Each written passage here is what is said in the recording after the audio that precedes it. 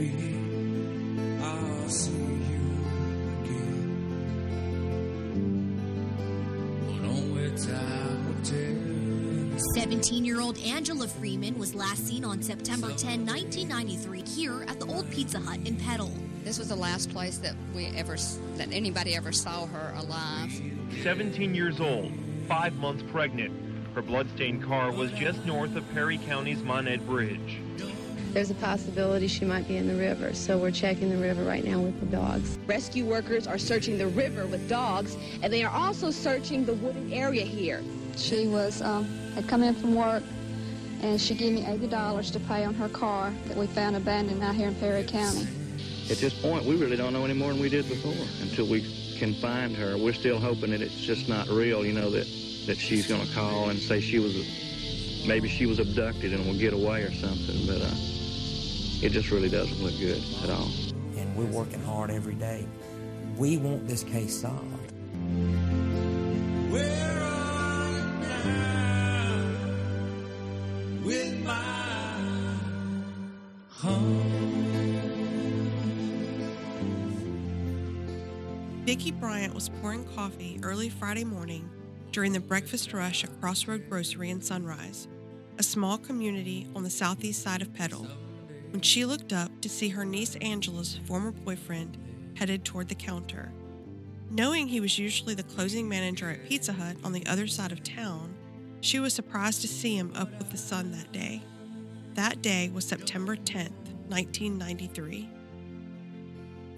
Even though Vicki had divorced Roger Freeman, their children were first cousins to Roger's sister Deborah's children, Angela and Nicholas, and it was a small town, so she stayed close with the family. We met during lunch in July at Topher's Grill on Hardy Street. Ironically, the restaurant that used to be the Crystal's restaurant, where Angela Freeman worked at the time of her disappearance. It was crowded with diners, so please forgive the quality of the audio.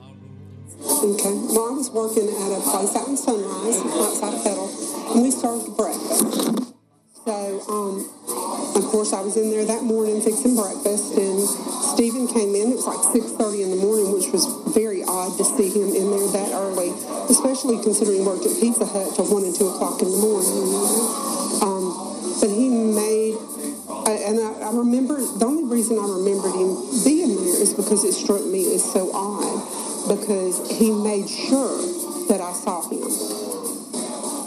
He came over and he sat down where I was working, and he, just struck up just a generic conversation, And but what made that odd is that he didn't order anything. He didn't buy anything. And I didn't know anything was going on with Angela at that time. So I was like, that's strange. Stephen wasn't typically friendly and talkative, but on this morning, between 6:30 and 7 a.m., Vicki remembered, he went out of his way to speak to her, even though he ordered nothing to eat. She thought it odd, but let it pass. She was busy dishing out breakfast to her morning regulars. Days later, however, Vicki said she thought it even odder when a Petal police officer contacted her to verify Stephen's whereabouts that morning. I can't even remember the officer's name that contacted me, because Stephen had said, well, you can call Vicki and ask her. She saw me. Well, yeah, I did see you, and isn't it kind of odd that you were up there that early when you normally didn't come in here often at all? See, I had known Stephen when he was a small child. My parents lived right next door to them in a trailer park. And so I knew Stephen and his sister since they were small children. You are listening to the 4th episode of Telling Lives, a reported podcast series covering old stories in a true way. I'm your host, Elizabeth Christian. In this episode, we will tell you about the initial investigation into Angela Freeman's disappearance, what law enforcement did and didn't do, and how family, friends, and the community reacted and responded to another teenage girl going missing in South Mississippi, the second in less than a month's time.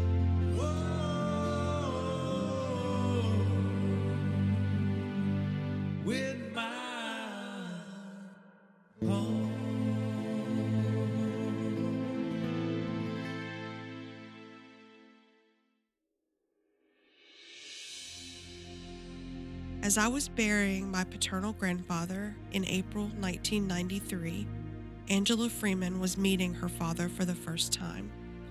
I can go back to my diaries I have kept since I was 10, except for these harshest of memories. Even though writing has gifted me with sanity, at times when I wanted to scream more than I wanted to share, I still find it odd that growing up, it was the most turbulent times that I chose to give my secret journal the silent treatment. And I wonder, was Angela the same? Deborah told me her daughter always kept her secrets locked up in a journal she kept in her purse. Those closest to her knew of this habit, sometimes wondering what might be included about themselves. One of the items never recovered after Angela went missing was her diary. During the last several months, I've conjured up scenarios of my own making about what may have happened to that diary and what pieces of Angela's puzzling disappearance would instantly fall into place if it were found. Did she know what was coming, or would her journal reveal just normal daily routines of an expectant teenage mom? Was she scared, as several of her friends have led me to believe, or were these simply suppositions based on her vanishing? Was the disappearance or murder planned, an accident? So many questions remain, and Angela's written account of her last few months lost with her and her unborn child.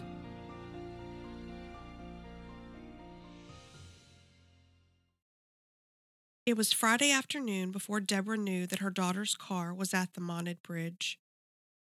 She wasn't expecting to see Angela until later Friday or before her work shift Saturday. After her brother Randy called, Deborah called around looking for her daughter. Neighborhood friend Melissa Austin McSwain said Deborah called her looking for Angela. I remember her mother calling me, asking me who her friends were, and she said she felt really bad that she didn't know any of her friends. Deborah didn't immediately call the police. Instead, she called the only other person she knew who might know where Angela was. She called the Petal Pizza Hut to talk to Stephen Lindsay. Okay, when talking about Friday, when I came in, my brother calls me and tells me the car, and I'm thinking, well, maybe she left it down there and gave run, because it's a used car. You don't think anything's wrong. So then I went and called the guy at the Pizza Hut. So I called him and I said, got him on the phone, and I said, you seen Angela? Found her car, so, and I'm really worried, No, I hadn't seen her. Click. Deborah said she was shocked by his abruptness. Becoming increasingly worried, she called the Perry County Sheriff's Department. So then I called Perry County, and I said, look, we're coming down to y'all's area. My daughter's car is there. Mm-hmm. I don't know if there's something wrong or if she left it, but would y'all meet us down there, please? We lived in Petal. It took us at least 30 minutes to get out there, okay? It was in summer. It was hot. Mm-hmm. We got down there.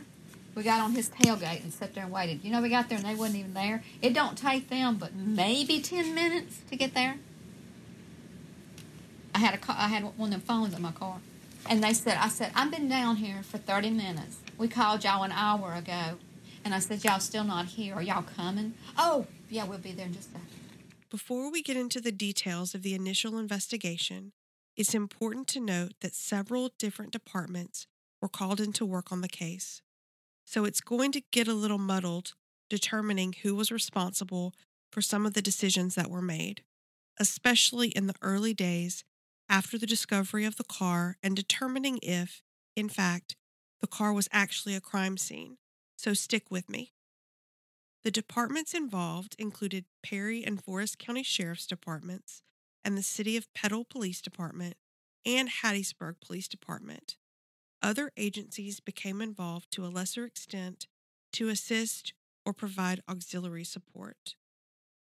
Angela's Honda Accord was found abandoned in Perry County, but she was a resident of Petal, which is located in Forest County. The investigators had a lack of resources in Perry County, so they borrowed from Forest County and Hattiesburg's more abundant resources. These elements created a case that was multi-jurisdictional and therefore more confusing and prone to mix-ups. Just a reminder, Angela's car was discovered on the Monet Bridge by her uncle Randy Freeman in the early hours of Friday morning, September 10th, 1993, after he visited his girlfriend Jennifer Runnels, who is now his wife, in New Augusta, less than a mile from the Monet Bridge. When he drove back across the bridge a couple of hours later, he found that her car was still there. Another person, whom Randy said was a local game warden, had also stopped when he saw the car about 6 in the morning. Randy stopped and felt the hood to see if it was still warm. Finding it cold, he said he decided to call Deborah. He wasn't able to get a hold of her at work, so he waited until the afternoon, at which time he called Nicholas because he knew he'd be out of school. Nicholas told his mom about Randy trying to call her, and later that afternoon, Randy called her back. Becky Runnels still lives in the home where Randy visited that morning when he was dating her daughter Jennifer. She remembers that afternoon. It was late afternoon. The sheriff came out here, and then we went to the sheriff's office because they had to question all them and everything. So. I know Jennifer had to go to Petal. They questioned her at the Petal Police Department too, and they questioned her and Randy both down here. Perry County officials were convinced Angela had just run off, but Deborah knew her daughter wouldn't have left an uncashed $223.19 paycheck. Even if she were to run off, which the family knew wasn't the case regardless. But someone wanting to run off wouldn't leave her car, and add to that, drive it to a remote location to leave it, and leave the money needed to get away behind. It didn't add up. Remember, Deborah was instructed to drive the car home, and if Angela never reappeared, call the sheriff's department again, and they would send over investigators to inspect the car. The car was a standard. Deborah said she was given a handkerchief to prevent disturbing evidence. Rusty Keys, who was in charge of the current investigation, was a new police officer at the time and not involved in the initial case. He said it doesn't do any good to look back at what wasn't done because it doesn't help move toward a solution. They made a decision, okay? Could they look at the car? Yes. Could they have done more follow-up? Yes. But they didn't. And that don't take nothing away from them or say they conspired. There's sheriffs that have been through Perry County since this case that would want this case solved for them politically. Okay? It would help. None of them has ever, they want it solved, but what sheriff wouldn't want this case solved to say, we solved it, right. Of course. So there's never been a conspiracy to not solve it. Were mistakes made? Of course. But you can't change that. You can't judge them now. You can look at cases any detective's work. I don't care if it's FBI Behavioral Science Unit. Right. You're going to make mistakes. There was evidence found at the scene that showed Angela was there. Okay? There was some evidence that I wish I still had. Keys said this notion of one puddle of fluid isn't entirely accurate. Instead, he notes that there were two, one being transmission fluid and the other blood, making Herring's mix-up more plausible. There's always been this thing about this transmission fluid, and there was blood. Deborah's brother Roger Freeman was working at the Hattiesburg-Laurel Regional Airport that afternoon, but headed straight to the site when he got word. Deborah called me. I left work as my relief got there, and I went straight out there, and I collected some of the substance that was on the ground that the deputy from Perry County said was transmission fluid. I knew when I looked at it, it wasn't transmission fluid. Several of us working on this podcast went out to the site of the Monet Bridge to get a feel for how remote it is and to knock on doors looking for anyone who may have lived back there in 1993. Derek Weatherford lives adjacent to the bridge site, just a few hundred yards away, and owned the property back then. There wasn't nobody down here at that time. Now, I believe they found her car right there. The law was all down here, but there wasn't nothing here at that time. It was just woods. And yeah, I heard there was a camp. There was no camp here. I've got the only one. I don't know if this one right here was there or not. Okay. I can't remember if this one over here was there. I mean, this one was... How long have you been here? I've been here, I don't know, 12 years. Oh, okay. We've owned this right here for about 30 years. I don't think there was nobody down here. I believe the way I was told. I wasn't down here. I was working off. I think my wife and her daddy come down here when all it was all going on, because we did own it then. And we did own this spot here. Do you know if the law enforcement searched your property? I'm sure they did. The first few days at the bridge, Perry County Sheriff treated Angela's disappearance as anything but a crime. Sheriff Carlos Herring refused to use Forest County cadaver dogs or drag the river. But such an act makes the likelihood of finding Angela slimmer with each passing hour. I'll discuss this more in episode 7. On Saturday, September 11th, someone from Crystal's restaurant called to tell Deborah that Angela had not reported to her work shift, and Deborah and her husband Bill Stewart called Perry County Sheriff to let them know. But anyway, it sat there, and that was on a Friday.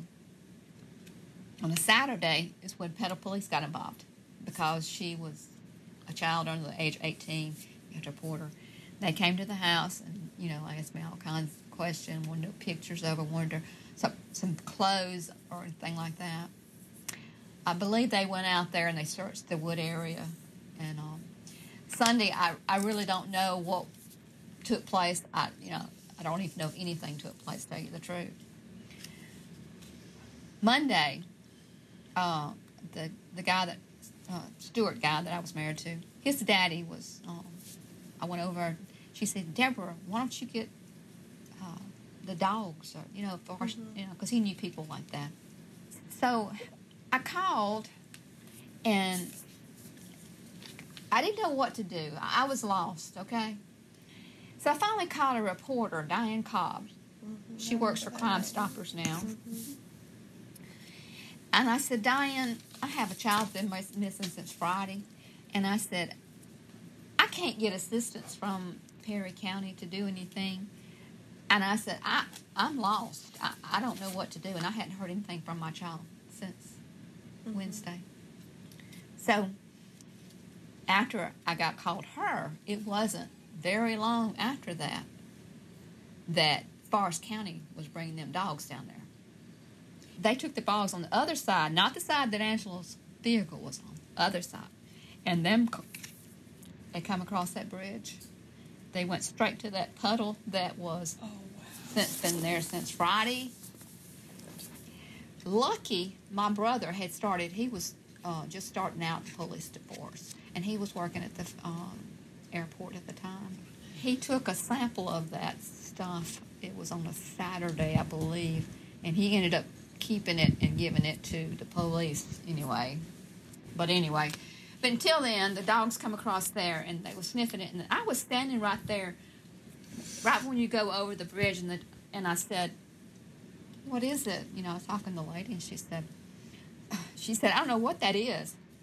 We got to get a sample of it." And I said, "Oh, they told me it was transmission fluid from a log truck Friday." I said, "It should be fine." She said, "No, ma'am." That's what she said, "No, ma'am." The canine officer told her the dogs were trained to sense human or animal blood. This was Monday, 4 days after Herring's refusal. Roger Freeman, Angela's uncle, who had at the time recently finished the police academy, called the Attorney General's office and asked if they could take over the investigation because of personal relationships that he thought might be conflicts of interest. Remember, this is a very small town where many people are related or close to people in positions of power, but the Attorney General denied the request. I got to hand it to Billy. When Angela first came up missing, he was wanting to send, because at the time we had search and rescue, we had dogs, we had divers, we had everything in Forest County. 'Cause I was working up there at the time, too, as reserve when I was working at the airport. And he said, hey, whatever we need out there, we'll send it out there. But we got to get Carlos' permission before we can go out there. That was the hard part. And I was the one that actually called the Attorney General's office, asking the state to come take over the investigation. About 30 minutes after I got off the phone with him Monday morning, my dispatcher, Butch, at Florida County called and said, hey, Carlos just called and said, bring everything out there. I called Sheriff McGee to see if he could recall whether or not Sheriff Herring refused allowing the dogs that Friday, but he said he did not remember that. Fortunately, it hadn't rained, so potential evidence had not been compromised even further. The dogs went straight to the spot that the Freemans noticed on Friday, the supposed transmission fluid on the bridge. That same day, the dogs found a napkin with traces of makeup and Angela's DNA smeared on its fabric, as if she had been crying. They also found Angela's shoes, one in tall grass and the other one on a campsite nearby. They also found a napkin. In the area they found it, it was on the bridge somewhere. But it was like she had been crying and you had wiped your makeup, but her scent was on that napkin. Then they found her shoes. I'll always remember that when we made the picture of the year. Anyway, they're holding that shoe up, and me trying to figure out if that's hers or not. And she wore kits, you slip on. And I told them, yeah. So they found that one, and the dogs found the other one. It was in grass about this high. It was like when you go out there. Before you went on the bridge, there was a camp. I guess the camp is still there, but it was on a private drive. And they found one of the shoes on the private drive, which wasn't too far from where the car was parked, okay? And the other shoe was, like, thrown. It had to be thrown. And I believe in my heart that, if you were dragging somebody and their shoe slipped off and you were in a hurry, really hurry, and your thing's pumping and you've done something. Right. And you seen that one shoe, but you didn't see the other one, but you took that one shoe and you threw it. Right. Okay. But you didn't see the other one. I believe that's what happened. Deborah remarked on the photograph of the officer holding up Angela's discovered shoe at the bridge site as the best news photo of the year in the Hattiesburg American, a tragic claim to fame. Well, basically, we started off with cadaver dogs. Carol Gardner, who I was good friends with, she had a cadaver dog named Polly. I remember the name and everything. And she was associated with several more dog handlers around in the area. And they got everybody out there. But, you got to, when you go to mobilize, you got to make sure all your equipment's ready to go. You got to make sure your dog's ready to go, get them all loaded, get all this stuff loaded up. And then everybody got to meet up and come up with a plan. So there were Forest County cadaver dogs? Yeah. Perry County doesn't have anything like that at all? Not at that time. I don't know if they do now or what, but they didn't at the time. But it was, they went out there, finally, didn't have maybe just a few hours with the daylight left. On Monday? On Mondays. And, of course, the area where the blood was, they went straight to that. Then the dogs, the scent will still be in the area, but it degraded, Freeman is lieutenant for criminal investigations for the Wiggins, Mississippi Police Department now, and he told me he used to be a canine narcotics officer. A dog's nose is so sensitive that they can still, once you train them, say, this is the article we're looking for, they can go back and send it several days later. But if the article itself isn't present anymore, that's the problem. Yeah. Okay. But they can still tell where that article went. If that article touched the leaf or touched the ground.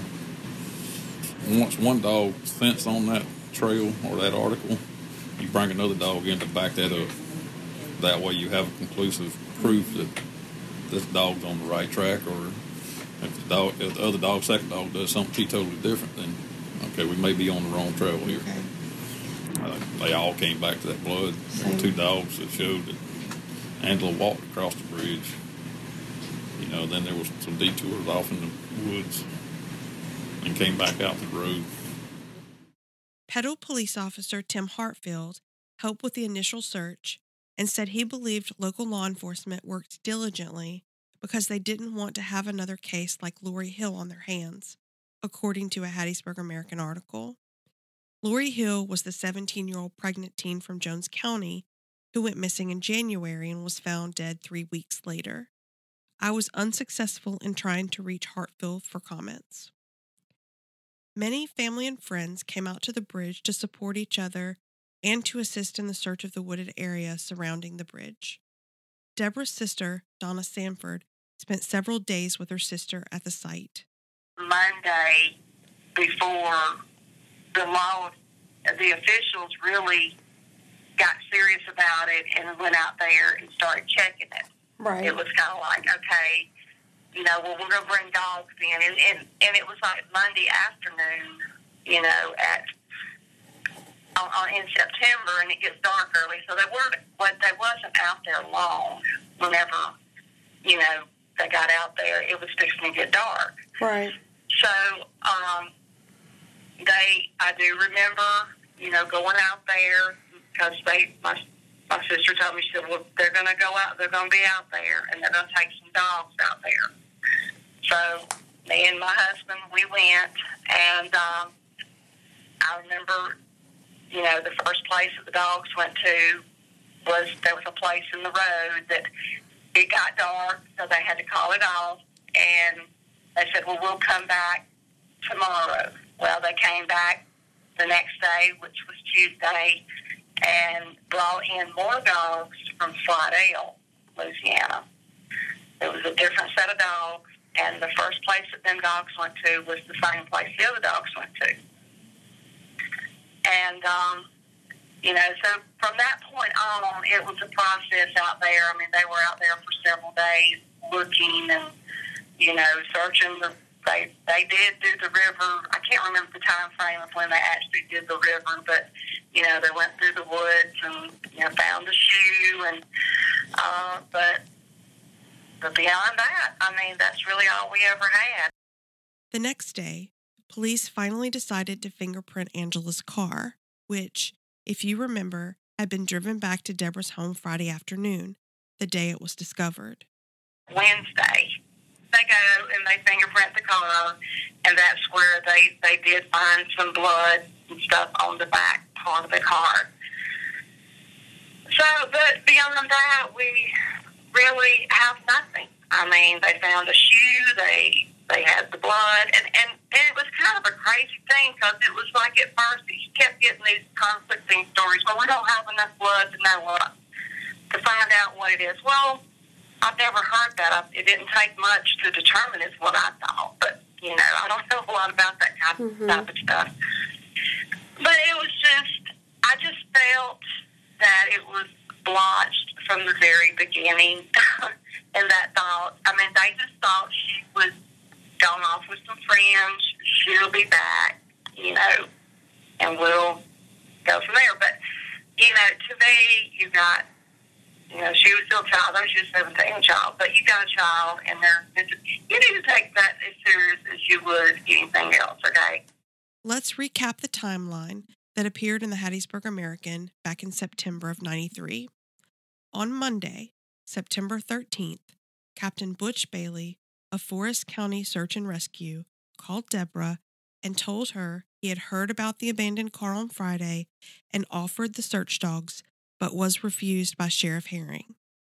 Tuesday, September 14th, Petal took more dogs to the bridge. They took them to the other far end of the bridge, far from the puddle. When the dogs were released, they too went straight to the puddle. A massive search ensued at that point. Divers came in and searched the Leaf River, near where the dogs had found one of Angela's tennis shoes. Personnel from Camp Shelby brought in cranes and removed trees after divers found nothing. Back at Deborah and Bill's house that Monday, Deborah said Bill noticed some stains on Angela's car that might be blood. my husband, ex-husband, was out there doing something with a car. I don't remember what it was, but anyway, we decided we need to call Petal Police. There's something odd looking on there, stain or something.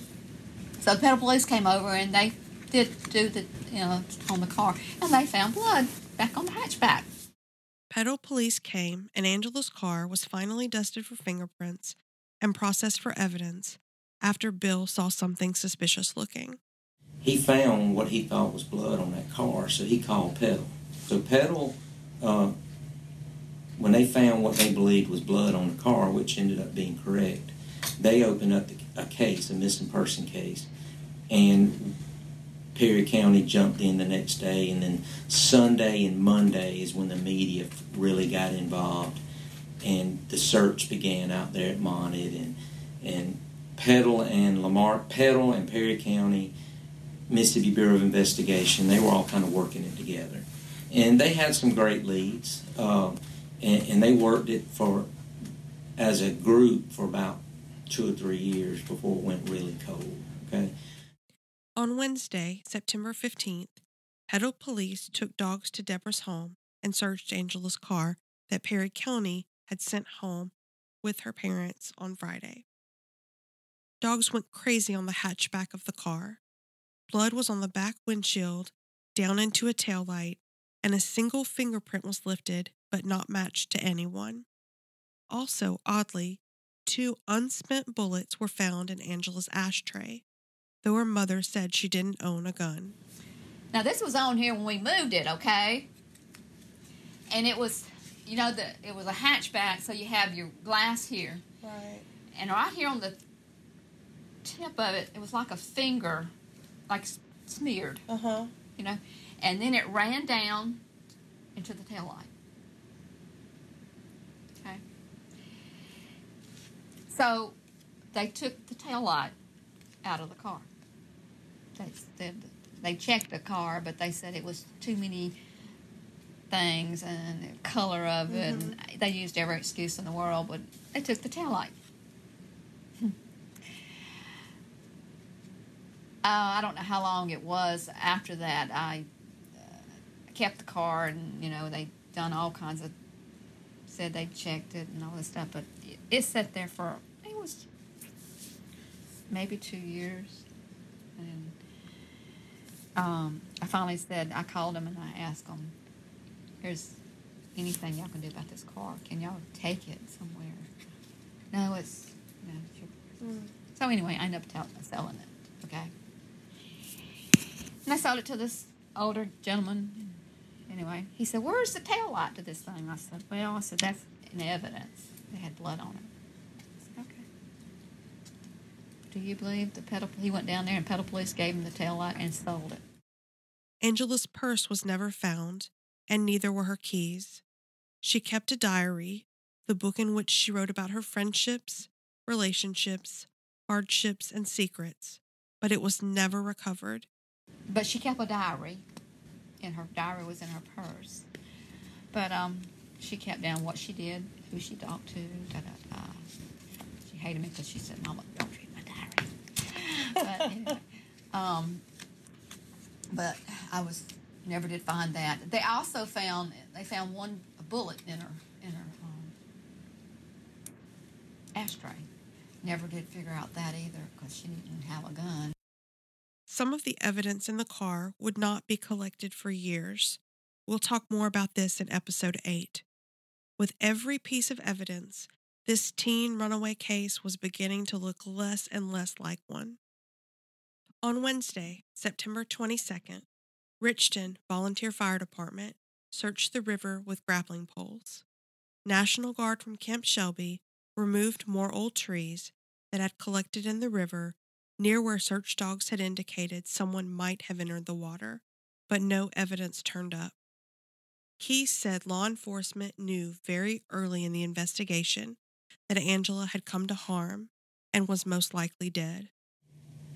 In talking to the detectives and the officers that first worked it, Tommy Frederick and Jimmy Dale Smith, very qualified. Tommy's deceased now. Jimmy Dale's retired. Very qualified, seasoned detectives. They knew she was dead. But you have to go through the process. I mean, Deborah had hope. When you say they knew she was dead, at what point? Immediately?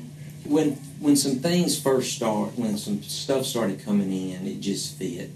I mean, it just fit. And we didn't it wasn't never officially called a homicide case till I took it. And that's what I classified it. It's a homicide case, just with no body. Mm-hmm. But, I mean, and it takes a lot to finally say, there's no like written policy that says, okay, this is when you say it's this. Right. It's just, you just know when to finally say, she's not alive anymore. To be very clear, this case, despite being 25 years old, is open and considered active. I do not have access to it. I do not know who the suspects are today. I will not be naming anyone a suspect. The only time you will hear a person was suspected of involvement is in his or her own words. Angela's ex-boyfriend, Larry Posey, told me he was considered a suspect for quite some time. He said he and Ruby were questioned several times over the years. Ruby and Larry were together 11 years and married 8 and remain on good terms, according to Ruby. Larry said he thought race played a factor early on. At first I was, but I was around, I think it was just the white people. It was the white people that didn't know me. But as time went on, because I was basically, like the comments, the Facebook thing and all that, I think it was like 1 or 2 had mentioned me way back then. Mm-hmm.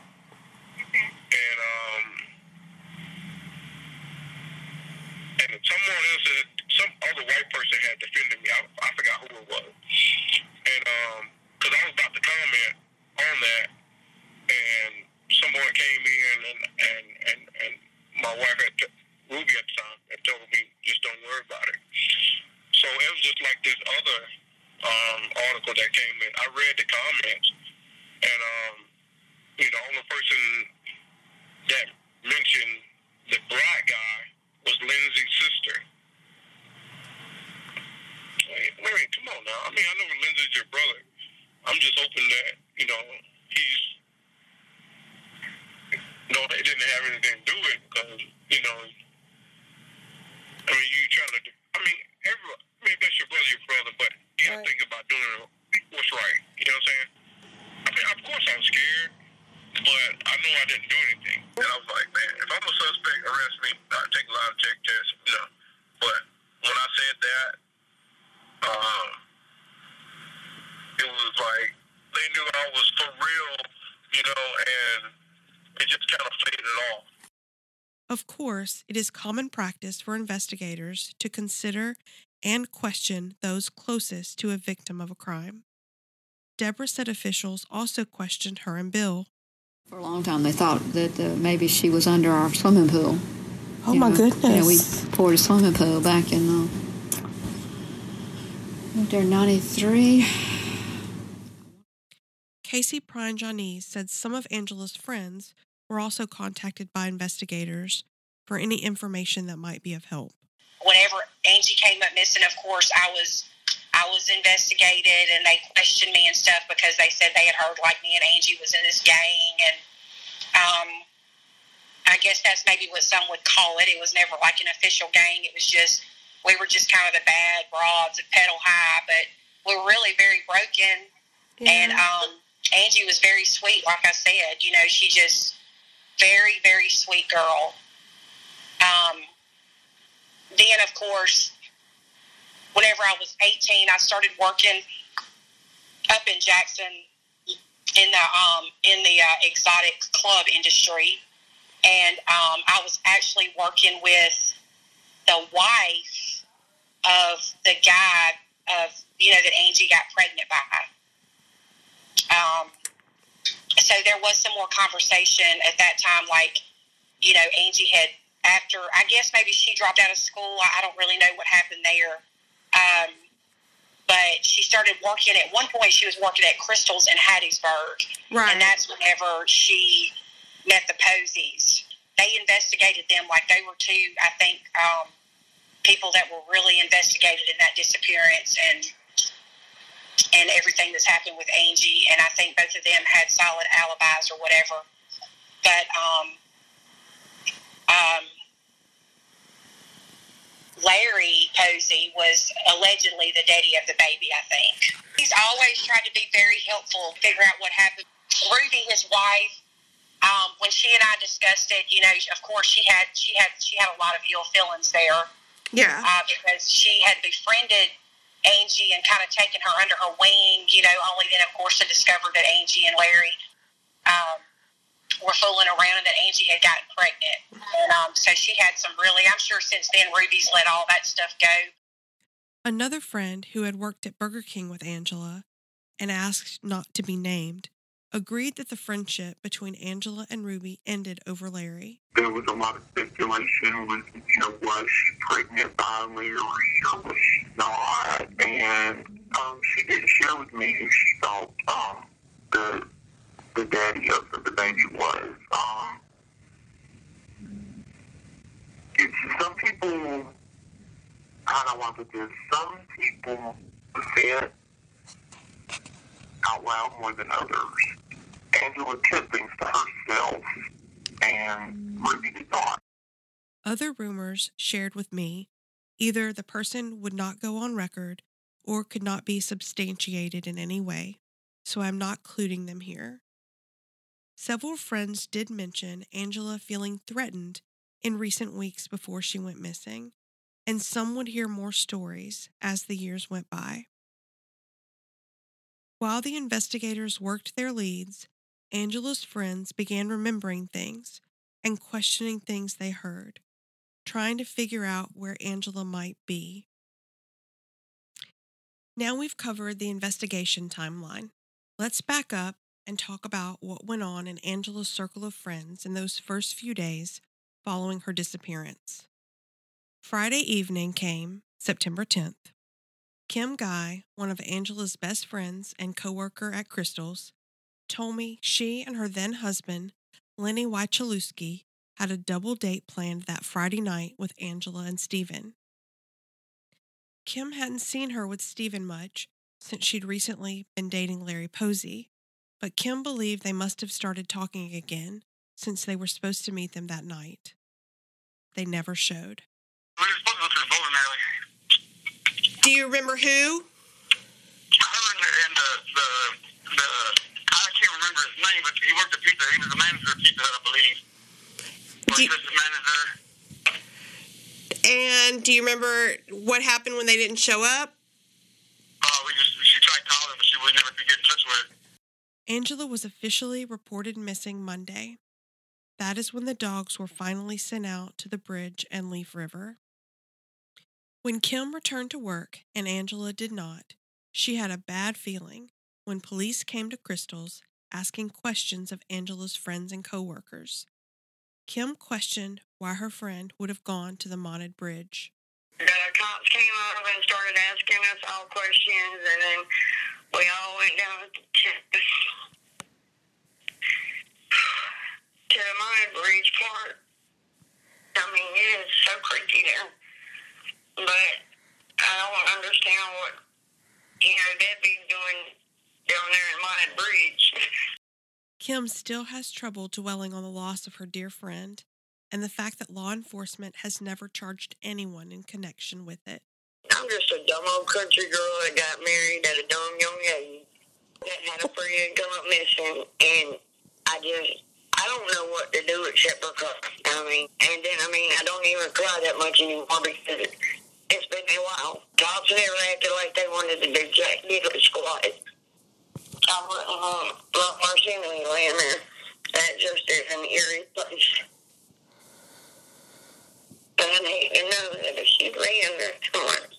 Around Tuesday, Paula Kraft, the friend and coworker from Crystal who Angela was staying with, returned to her classes at Southern Miss, seemingly overwhelmed and exhausted from a weekend of worry about her roommate. a former classmate of Paula's, who asked us not to name her, remembers how distraught Paula was. We'll call her M. Well, she and I had went to school together at PRC. I didn't know her outside of school, but we had classes together, a few of them. And then when we transferred to PRC, we were both in the med tech program. And she come in, and like I say, it's been a long time. I don't remember what day of the week or anything it was, but she come in all upset, and I stopped in the hall to ask her what was wrong, because she was standing outside of one of our classroom doors, and she told me about her roommate. And I had heard something about it on the radio that morning on the way into work. And I heard something about it, but on the radio they kind of made it sound like she was a runaway, so I didn't pay too much attention to it. But then when I got there, started talking to Paula, and she was telling me about her roommate, had come up missing, and she was like, I know her boyfriend did it because he'd been stalking her, or maybe it was her ex-boyfriend. I can't remember which one she said. And she's telling me all this stuff, and I was like, where's this at? She said, we live in Petal, and she's my roommate. I'm like, wait a minute, is that the girl they're talking about on the radio? And she's like, yeah. I said, oh. I thought she was a runaway. She said, well, they're kind of, they thought at first maybe she was a runaway or something, that maybe her and that boy had ran away. But I guess they decided that wasn't what it was. We reached out to Paula in several ways, and she didn't respond to any of our requests for comment. To be clear, these are the memories of a classmate of Paula's who did not know Angela or any of the people associated with Angela. She was simply listening to and consoling a friend who was overwhelmed and trying to figure out what had happened to her friend. But she told me all this stuff about, how he had stalked her and had abused her. I don't know in what way. She didn't ever expand on it. And then she told me about, she was worried because the girl, Angela, had moved in with her, or was moving in to try to, get a fresh start or something. Right. But she was scared that the guy had found out where she had moved to, because she said, I don't remember if it was the night the girl went missing, but sometime along in there, she was leaving her house or apartment. I'm not sure which one they had, but she was leaving, and she thought she saw a guy sitting across the street in his vehicle. But when she turned her car around and the light shined on it, she didn't see anybody, but she said she knew she had seen somebody sitting in that vehicle whenever she walked out to her car. So she told me she thought that maybe he was watching their place. And she said something about, he's already moved on. I don't understand why he just won't leave her alone.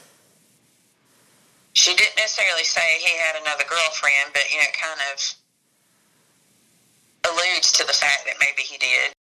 M says Paula never referred to anyone by name. M said she excused herself to go to the restroom, and when she returned, she overheard Paula talking to another student who was present for the entire earlier conversation, too. The only thing she said or mentioned one time, there was me and another girl standing there, and I walked away for a second to do something. Maybe I went to the bathroom, and I came back, and she was telling that girl, the other girl, she said, and he said that nobody else was going to be raising his baby. She told us all this stuff that day sitting in the hall, and I was just kind of standing there dumbfounded. I couldn't believe, all this was going on. 2 days passed, and Paula wasn't present for the next class period. The next week, M saw Paula at school and asked her if her roommate had returned. She left immediately after class. She didn't stay for any other classes. She came to that, whatever class that was we were going to that day. And then the next class period, which was 2 days later, because you have classes every other day, she didn't come. And then the next time she was there, and I asked her, I went up to her, I was like, hey, I said, have they found out anything about your roommate? Is everything okay? And she was like, what are you talking about? I was like, your roommate you were telling me about, and, her boyfriend, and, just kind of, and she's like, no, they hadn't found anything, but I'm really not real sure what all you're talking about. She was, and it caught me off guard, and the other girl that was there with us, because we were all in the med tech program together, and I can't remember that other girl's name either, because she ended up switching over to a nursing major, but she kind of was like, did she just tell you she didn't know what you were talking about? And I was like, yeah. And she said, well, didn't she just sit out in the hall the other day and tell us all this stuff? I said, yeah. I said, maybe she just don't want to talk about it, and that's her way of just, shutting us up. She did a complete about-face on me. I know that. And I didn't ask her anything else about it. When she said that, it kind of caught me off guard. So I was like, okay, well, if you need anything, just let me know. And I turned around and walked off because, I guess I didn't know what to say. I don't know if it was immediately or a week or two later, but she eventually I don't know if she failed out of the program or if she just decided to quit or if she transferred to another school. I don't know what happened, but she quit coming to class altogether. She didn't think about why until many years later. I don't know why it didn't dawn on me at the time it was happening. I guess I was just young and never been around anything like that. I almost wondered, like if somebody hadn't scared her into just acting stupid about it. Acting like she didn't know anything, or maybe she felt threatened. Maybe nobody actually said anything, but maybe she just felt threatened by the situation. M says a police officer did contact her back then, and that she told him all this information, and that Paula had dropped out of the program shortly after the disappearance. And when she told him that she didn't know Angela, that was the end of her involvement. Still, she thinks the two girls really thought they were about to have a fresh start. Instead, it was an abrupt ending. I do know she said that she was wanting to move there. She mentioned it 2 or 3 times. This was supposed to be a clean break for both of them. I guess maybe Paula was going through something too. They were going to get their apartment together. They were going to, go start fresh and everything. I guess they had great plans for the future. In the immediate aftermath, 14-year-old Nicholas turned to music. He began pouring his sorrow into song. One of his first songs is the theme song for this season of Telling Lives. Anyway, I was really trying to write something for my sister. The music for Angela came up with like 6 or 8 months before I had the music, and I actually heard a different, tried to write a song to the music, and it just I was never satisfied with it. But that day I went to church. I want to say it was on March the 5th, on a Sunday. The reason I know that, they had a candlelight vigil on Tuesday night for murder victims and stuff like that at the Camper Park, and they wanted me to play a song. And I had a song, and I wasn't happy with it. It was the same music, or maybe it was a different song, but I just wasn't happy with it. So when I got out of church, I prayed, said, Lord, give me something that I can express myself. And it's kind of hard to explain, but I started playing the music. And I heard the voice telling me the words or singing it to me. And I started singing, and then I wrote like the first and second verse. And then I went back, and when I went back, I heard like angels or something singing the angel part in my head. Wow. And then I wrote that down. I said the song was written within less than 5-6 minutes. And I wrote down the lyrics, and then I recorded it so I wouldn't forget it. But it was a gift to me, because I didn't really sit there and think of the words. I didn't sit there like for hours trying to think of a line. It was just something that they gave to me, and because I needed something to deal with my pain. His faith today is stronger than ever, but it was definitely a journey. But, I went through a lot of bitterness for several years. I've been through ups and downs with God. I can't say that I've been strong and faithful all the time, just to be honest with you. Nicholas has written many songs over the years, including 2 other tributes to his sister. His friend Jeremy Slade says he lost himself in his music to cope with the loss of his only sibling. Yeah, when she was missing, it was one of those feelings where you can't believe it. Like, you just know that she is somewhere. She's run away from home because, whatever she hung out with people that might have ran from home. when she went, it was just one of those things that it was so surreal. You just did not. It's like this isn't happening. Nick was distraught, of course. In the year or two following, he went very reclusive. We stopped playing together. He played by himself in his bedroom and he just fell into music. I mean, that was his only. Jesus and music was his only safety net. Weeks turned into months, and eventually the news media stopped reporting continual updates. The tragic new normal for the Freeman family began to sink in. In a 1994 Hattiesburg American article, Petal Police Chief Wayne Murphy defended Perry County Sheriff Carlos Herring and said, quote, "Whatever had happened to Angela had already happened. It wouldn't have changed what happened to her. It might have changed a lead or two," end quote.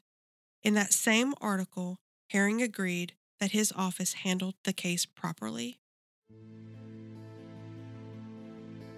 After law enforcement exhausted all leads of which they were aware, the case began growing colder. At the year anniversary, local press and TV news revisited Angela's story and told the public how the family was faring with no answers to their suffering. Emotions ran high all over again, but no one could have predicted in just a few short months how explosive they would become. In the next episode of Telling Lives, we will go back out to the Monet Bridge after a couple of friends from Hattiesburg would go missing, and days later, their car would be discovered at the bridge, and they were nowhere in sight.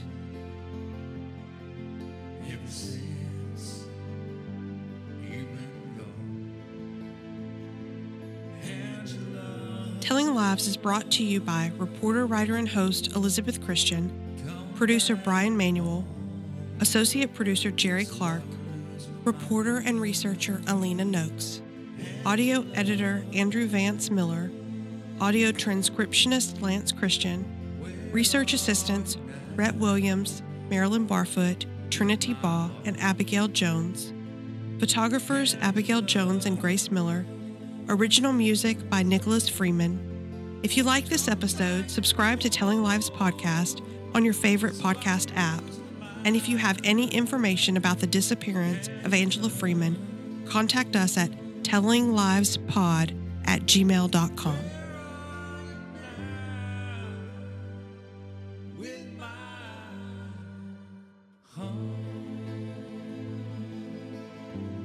There is a $12,000 reward for anyone with information leading to the arrest of the person responsible for Angela Freeman's disappearance.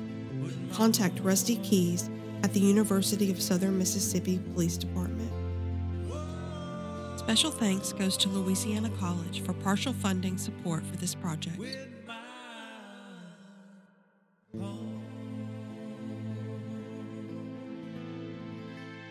Luke 8:17.